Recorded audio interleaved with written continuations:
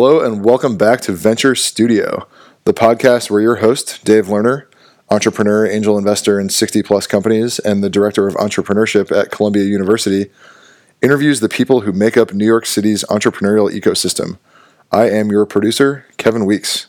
Remember, all of our shows are available on iTunes, SoundCloud, Stitcher, TuneIn, and now Google Play. And make sure to subscribe on iTunes, leave a 5-star review, and follow us on Twitter at Venture Studio.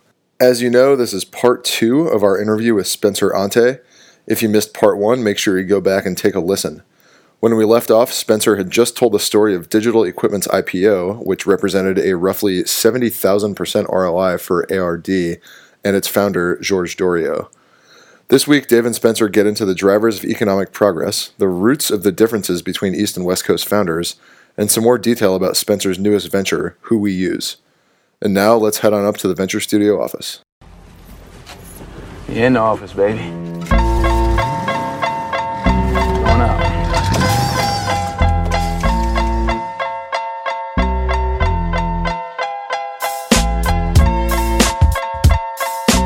You say in the book, I'm quoting here, society was dominated by the large corporations such as Standard Oil, U.S. Steel, General Motors. Now, driven by these venture-backed companies, Doriot was the prophet of this startup nation. It's became 17% of our GDP, these startups. Amazing. Yeah, Amazing. So he was a philosopher in a lot of ways, like I said, and he was the leader of the social movement. And he and a bunch of other people in New England realized early on that innovation was the key to like economic progress, because the world was speeding up, things were changing, and then it was a sense of constant competition. And, Andy Grove has this famous phrase, only the paranoid survive, that people know today. Like 30 years before that, Doriot had this phrase, always remember that somebody somewhere else is creating something that's going to like kill your company. Wow.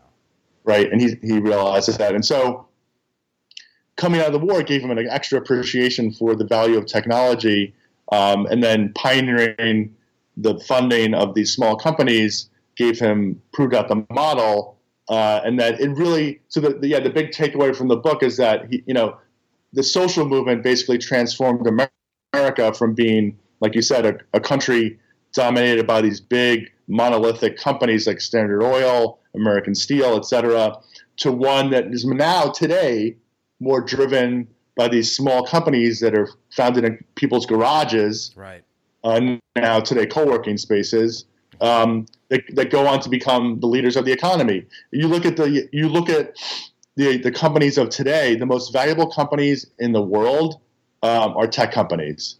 So like Apple is the most valuable company in the world. Google is right behind it. But then you've got Microsoft. Then you've got Facebook. Facebook is now one of the most valuable companies in the world. And so Facebook is only like 11 years old. Yeah. It's incredible to see in Facebook, all the companies I just mentioned were funded by venture capital. And I'm not saying that every company needs to be funded by venture capital, because it doesn't. But venture capital is the most preferred financing vehicle for a certain special type of high growth company, right? That has ambitions outside of its own local market, that wants to today become a global company, right? And you need capital to like you said, to scale these companies, to expand their market reach, to hire employees. It's very rare that you see a company that can fund itself out of its own internal operations. So you need venture capital to do this. And so Doriot helped prove out this idea, and now it is the dominant idea in the economy. Yeah. No, for the founders and investors listening to this, I jotted down a few bullets reading Spencer's book. Think about this. Everyone says, "Oh, convertible notes. It's kind of a new thing. It got hot about 6-7 years ago." 1946. Doriot had limited capital, as Spencer's saying. He had $3.4 million. He was very careful. He was doing convertible notes back then. Yeah. Amazing. He was taking board seats.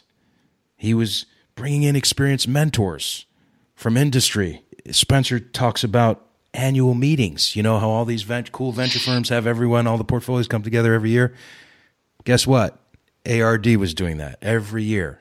I mean, your descriptions are beautiful. He had this. Yeah, thank you. He had this. That was one of my favorite parts of the book, was that part of being the leader of a movement is being charismatic and bringing people together and sort of exposing the community to the wider world. And so he was a genius at that. He was a genius at presentation. Like, they called it the velvet glove. He had the velvet glove. Like, if you were going to show like a computer circuit to an investor, you wouldn't just show it to them. You would put it underneath a velvet purple cloth, and then you would unveil it, and it would be like, it's like little things like that. So one of the brilliant things he did was he put together, as part of his annual meetings for the investment firm, he co-organized basically a technology fair, a conference, so to speak, that would show off all the amazing companies and innovations that were being funded by ARD. So it gave them publicity, it helped them get customers, it helped them build their brands, and it became this like huge deal. Like, people look forward to it every year, and it got an incredible amount of press.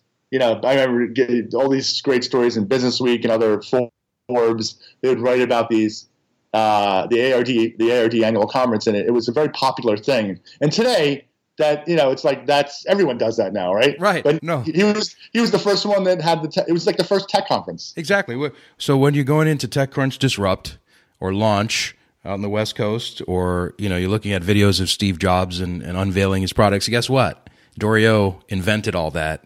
He was the pioneer, in getting everyone together, and all the portfolio companies and the speakers that would come. He did that. He was doing all of that. Just a genius on the marketing side as well. Unbelievable. Yeah.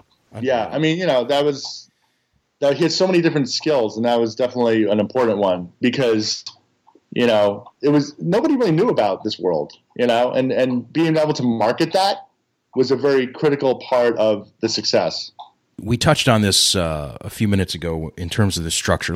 So much was similar, but as you pointed out, a lot of the structural mistakes, by the main one being forming as a publicly held company, people learned from that. There were some things that how could you get it all right? How could you possibly get it all right? In those days, they didn't know. This was new. So you mentioned already that the alumni of ARD and many of Dorio's students at Harvard Business School who got into venture capital structured things differently from then on.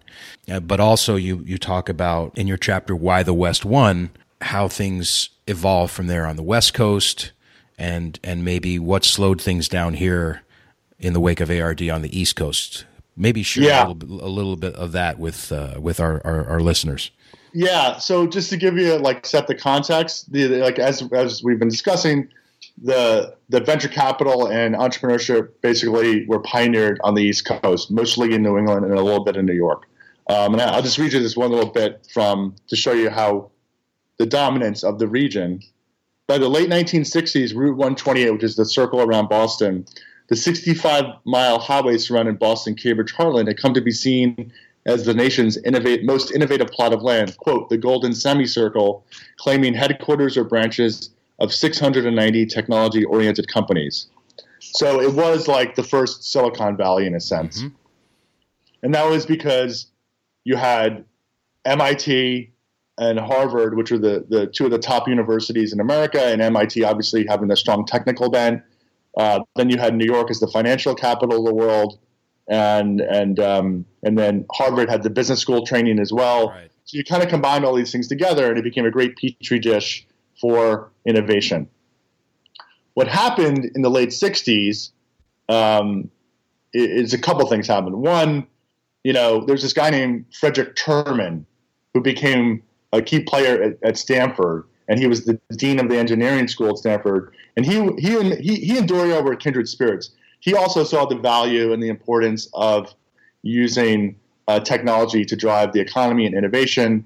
So he basically started doing similar things, he started to build a community, a tech community in the Bay Area out of Stanford. And he famously helped nurture Hewlett Packard into existence, right, because Dave Packard was a student of Frederick Terman's. So that whole thing was happening. Then a lot of these students started wanted to form their own companies, right? You had Hewlett Packard, and the big one was Fairchild Semiconductor, okay, which is, as people who study the Valley know, was the godhead of Silicon Valley. Like, you could trace almost every company in Silicon Valley, including Intel, was born out of Fairchild. But Fairchild was basically started by a bunch of guys who left Shockley Semiconductor, which was an East Coast technology chip maker, and they were called the Traitorous Eight, and that's a famous story in Valley lore. They were today. This is this is encouraged. Right. If you leave a company to start another company, that's pretty much what people do all the time. When those guys did it in the 50s, they were called traitors, right? Which tells you a lot about the culture and how the culture changed. So they started Fairchild.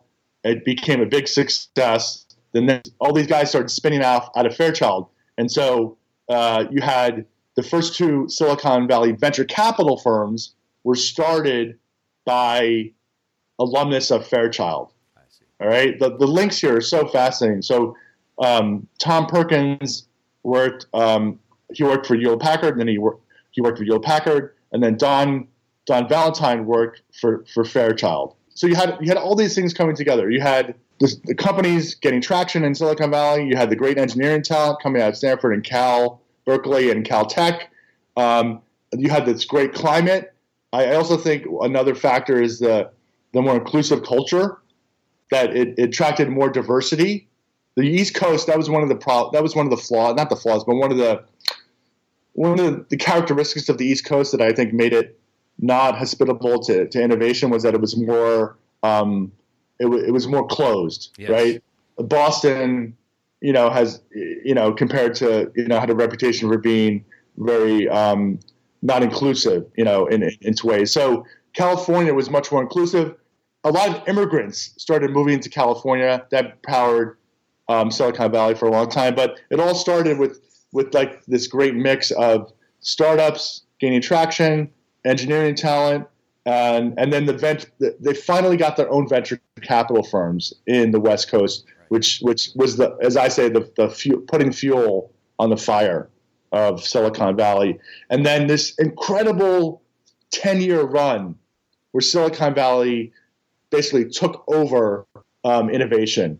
And so Kleiner Perkins and Sequoia Capital helped finance several groundbreaking companies. So Sequoia got behind Apple and Atari. So you had the video game industry, the computer industry. And then Kleiner Perkins also founded Tandem, which is another successful computer company. And then the really big one was they helped found Genentech, yes. Which basically created the whole biotech industry. So by the time you went from 1970 to 1980, Silicon Valley companies and investors had created 4 new entirely industries. They created personal computers, video games, and biotechnology. Right. And that really was the turning point. And Silicon Valley's never looked back. Right. It's really fascinating. It's not a sob story. It's just how it worked out. It sounds like Doriot was the pioneer, and his legacy lives on. And by the way, so many of the people you just mentioned were students of his who went to Harvard Business School, who were in his class. Tom Perkins, and all those guys. There was a documentary that Paul Holland produced. He's a part of Foundation Capital. I forget the name of it, but it's all about the early pioneers in venture capital on the West Coast. And I just remember them. Half of them took Doriot's course at Harvard and then came to the West Coast. So Doriot had a massive influence, but it sounded like the East Coast had all the money. They had the first venture capital firm. They had MIT, Route 128, Harvard, Wall Street, and it was the culture, the climate, the ethnic diversity, the pioneers like Terman that just helped accelerate everything over there. Whereas the East Coast, and still today, you see the echoes of it and the behaviors. It's like, where's my dividend? Very transactional, right? Yeah, a little bit. I mean, I think technology shifts happen, okay? And if you don't recognize the shift is happening, you suffer greatly, Okay. And the first major technology shift that happened that Silicon Valley realized more than New York and Boston was the microprocessor. So Don Valentine realized that the microprocessor was going to be an enabling technology that was going to give birth to many different new industries. Mm-hmm. So he saw that with Atari in the video game, right? He saw it with Apple and the personal computer. It was really all about the microprocessor. And the microprocessor was invented really on the West Coast. Got it. So it's a good lesson for today's entrepreneurs that you got to just be aware of what these shifts are. You know, the internet was the big shift in the 90s. You know, you remember Microsoft, Bill Gates wrote this famous memo about the internet, you know, and how it was like, he's like, we got to make the whole company about the internet, you know. Yep. Today, then social media was the big shift in the 2000s, right? Today, the big shift, I think, is around artificial intelligence and machine learning. Google is like pivoting in its entire company to be focused around AI and machine learning. So, you know, IBM is also trying to do that with Watson. And so that's really the thing that made Silicon Valley Silicon Valley. In addition to all the things we just mentioned, was like having the insight into the shift in technology and like taking advantage of it. No, very helpful. Now, you've been doing this for 20 years, business reporting, Wall Street Journal, senior writer in the tech group, covering all the big companies. You've written the book on the origins of venture capital, creative capital, Dorio. You've seen all these trends. And of course, you're truly a Renaissance man. You also launched your own startup, Who We Use, in the last couple of years. Tell us what's going on with Who We Use, what it does, et cetera. Give us a sense. Yeah, so it was around 2014. I was working at the Wall Street Journal, and you know, one of the great things about being a technology journalist is you get to meet all these incredible people, and you know, and get sort of inside in their heads and their companies, and seeing, you know, and telling the stories, these incredible stories about innovation. You know, and eventually, like, I've always been kind of a risk. I like to think of myself as being a risk taker. Right. Eventually, you know, if you have that mentality, you know, you want to do it yourself, right? Instead of just writing about it. Right. And I just came to that point in my life when I was like, you know what, I want to, you know, and I've done some things here, and the book was an entrepreneurial thing in a sense, you know, yes, and a risk venture. But I wanted to do something with a company. So, I basically negotiated a buyout. I left the Wall Street Journal, which is a great job. And I met my neighbor when I moved to the suburbs. There's this guy named John Garbarino who lived 2 houses down from me. And we started talking about, hey, what are you doing? He was in tech. And and he told me about this idea he had to create an app that would basically connect you with the best local services in your community. And he wanted to call it Who We Use. And I started to think about this, and I thought, that's a really cool idea. I'm like, that doesn't exist today. And the thing that really hooked me was, like, having moved to the suburbs, I've had a visceral recognition of the need for this type of service, because when you move to a community, you don't know a lot of people, but sometimes you have a home. I bought a home, and you have a lot of needs for home services and other related services that come from, like, family life, right, like camp programs for your kids, orthodontists, like all this stuff. And so I'm like, wow. I mean, to me, when I studied, you know, like, wrote this book and studied all these companies, it had all the ingredients of what I thought would be a successful company, which was a mission-based approach to solving a problem that you understood very well and saw the need for that hadn't been solved.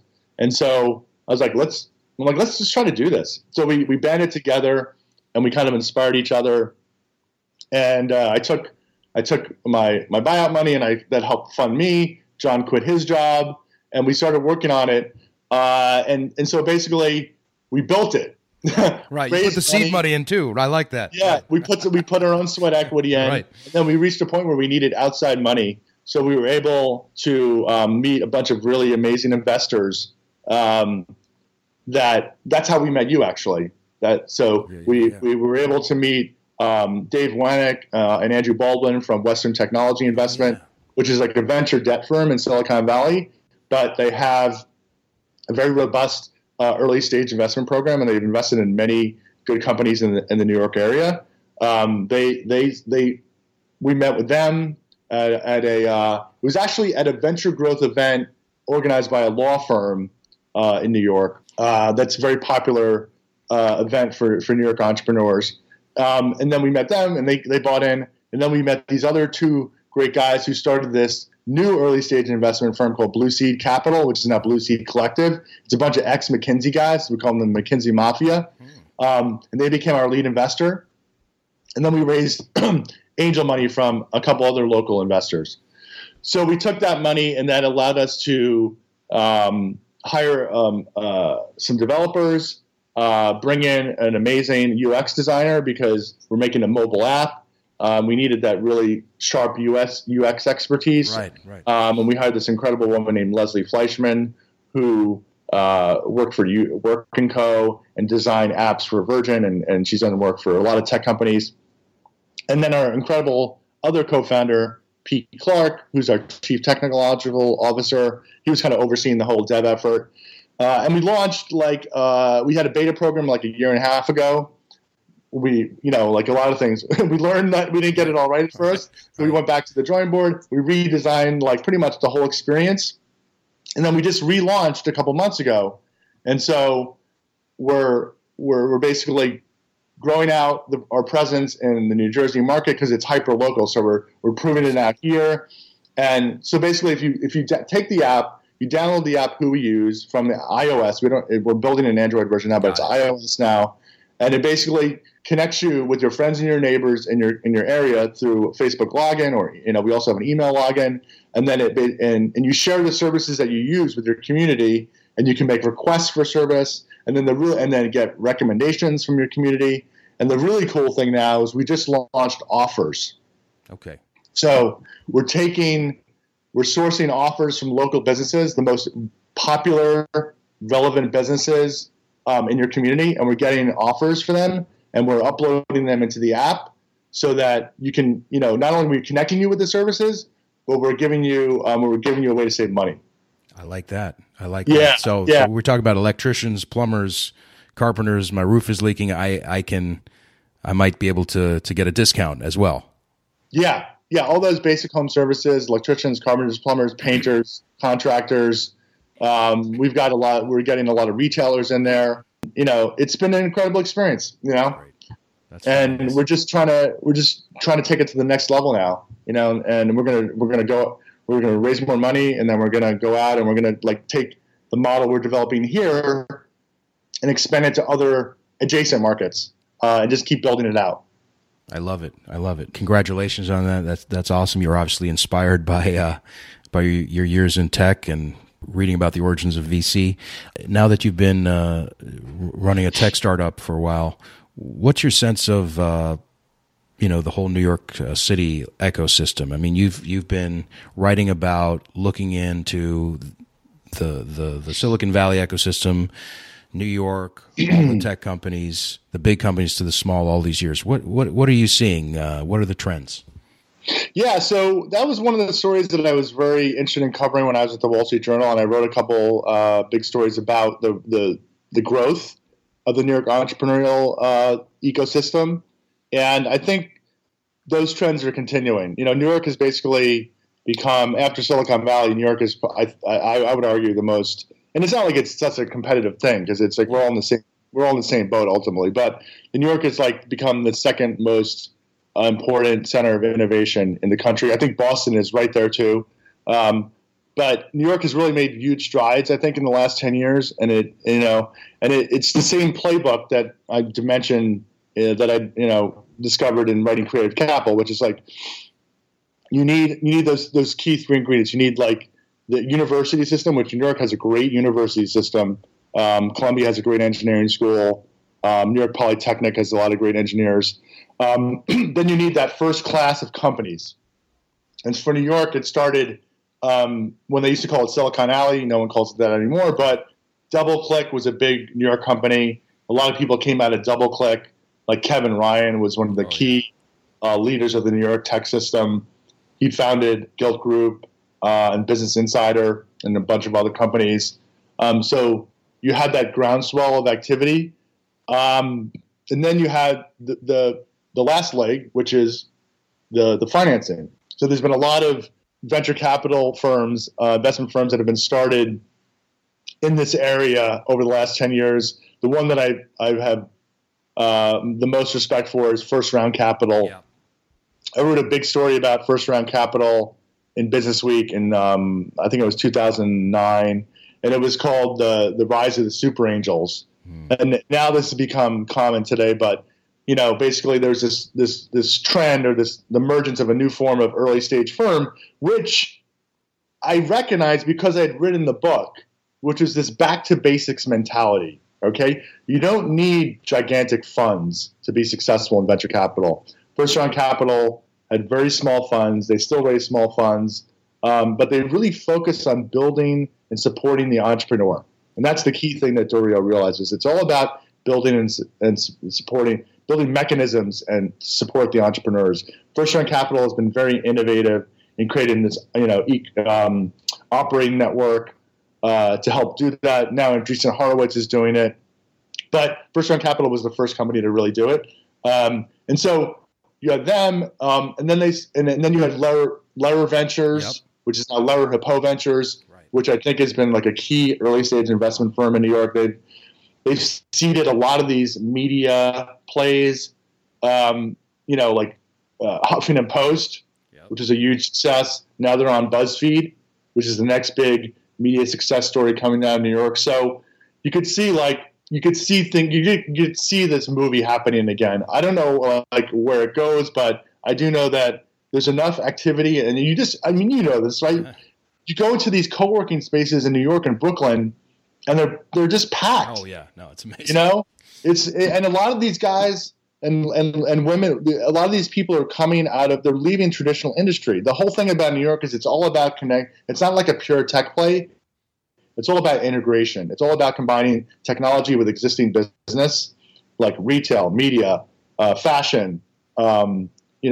Warby Parker.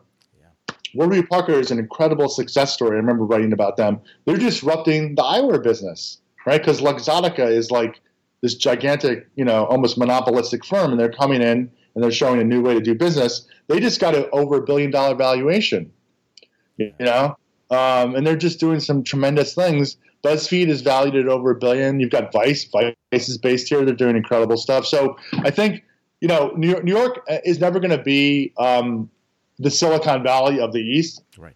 And I think that people know that, and so they're just trying to create a new type of innovation, and that's really the future in a lot of ways of innovation. I think is applying technology, not to just other aspects of life and industry.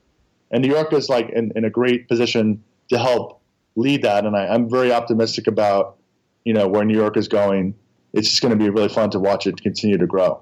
What do you think? Wow. I'm very bullish on it. I'm always trying to learn more and learn from history. See, learn from these trends, right? And that's part of why I love talking to people like you, because you get that historical sweep of what's happening and what the trends are. Otherwise, you're confined to what you see in front of you, right? Without that context. So, But this is. Let me tell you, this has been just awesome to have you on, my friend. Thank you. This is just a tour de force. Thank you for writing the book. Thank you for spending time with us.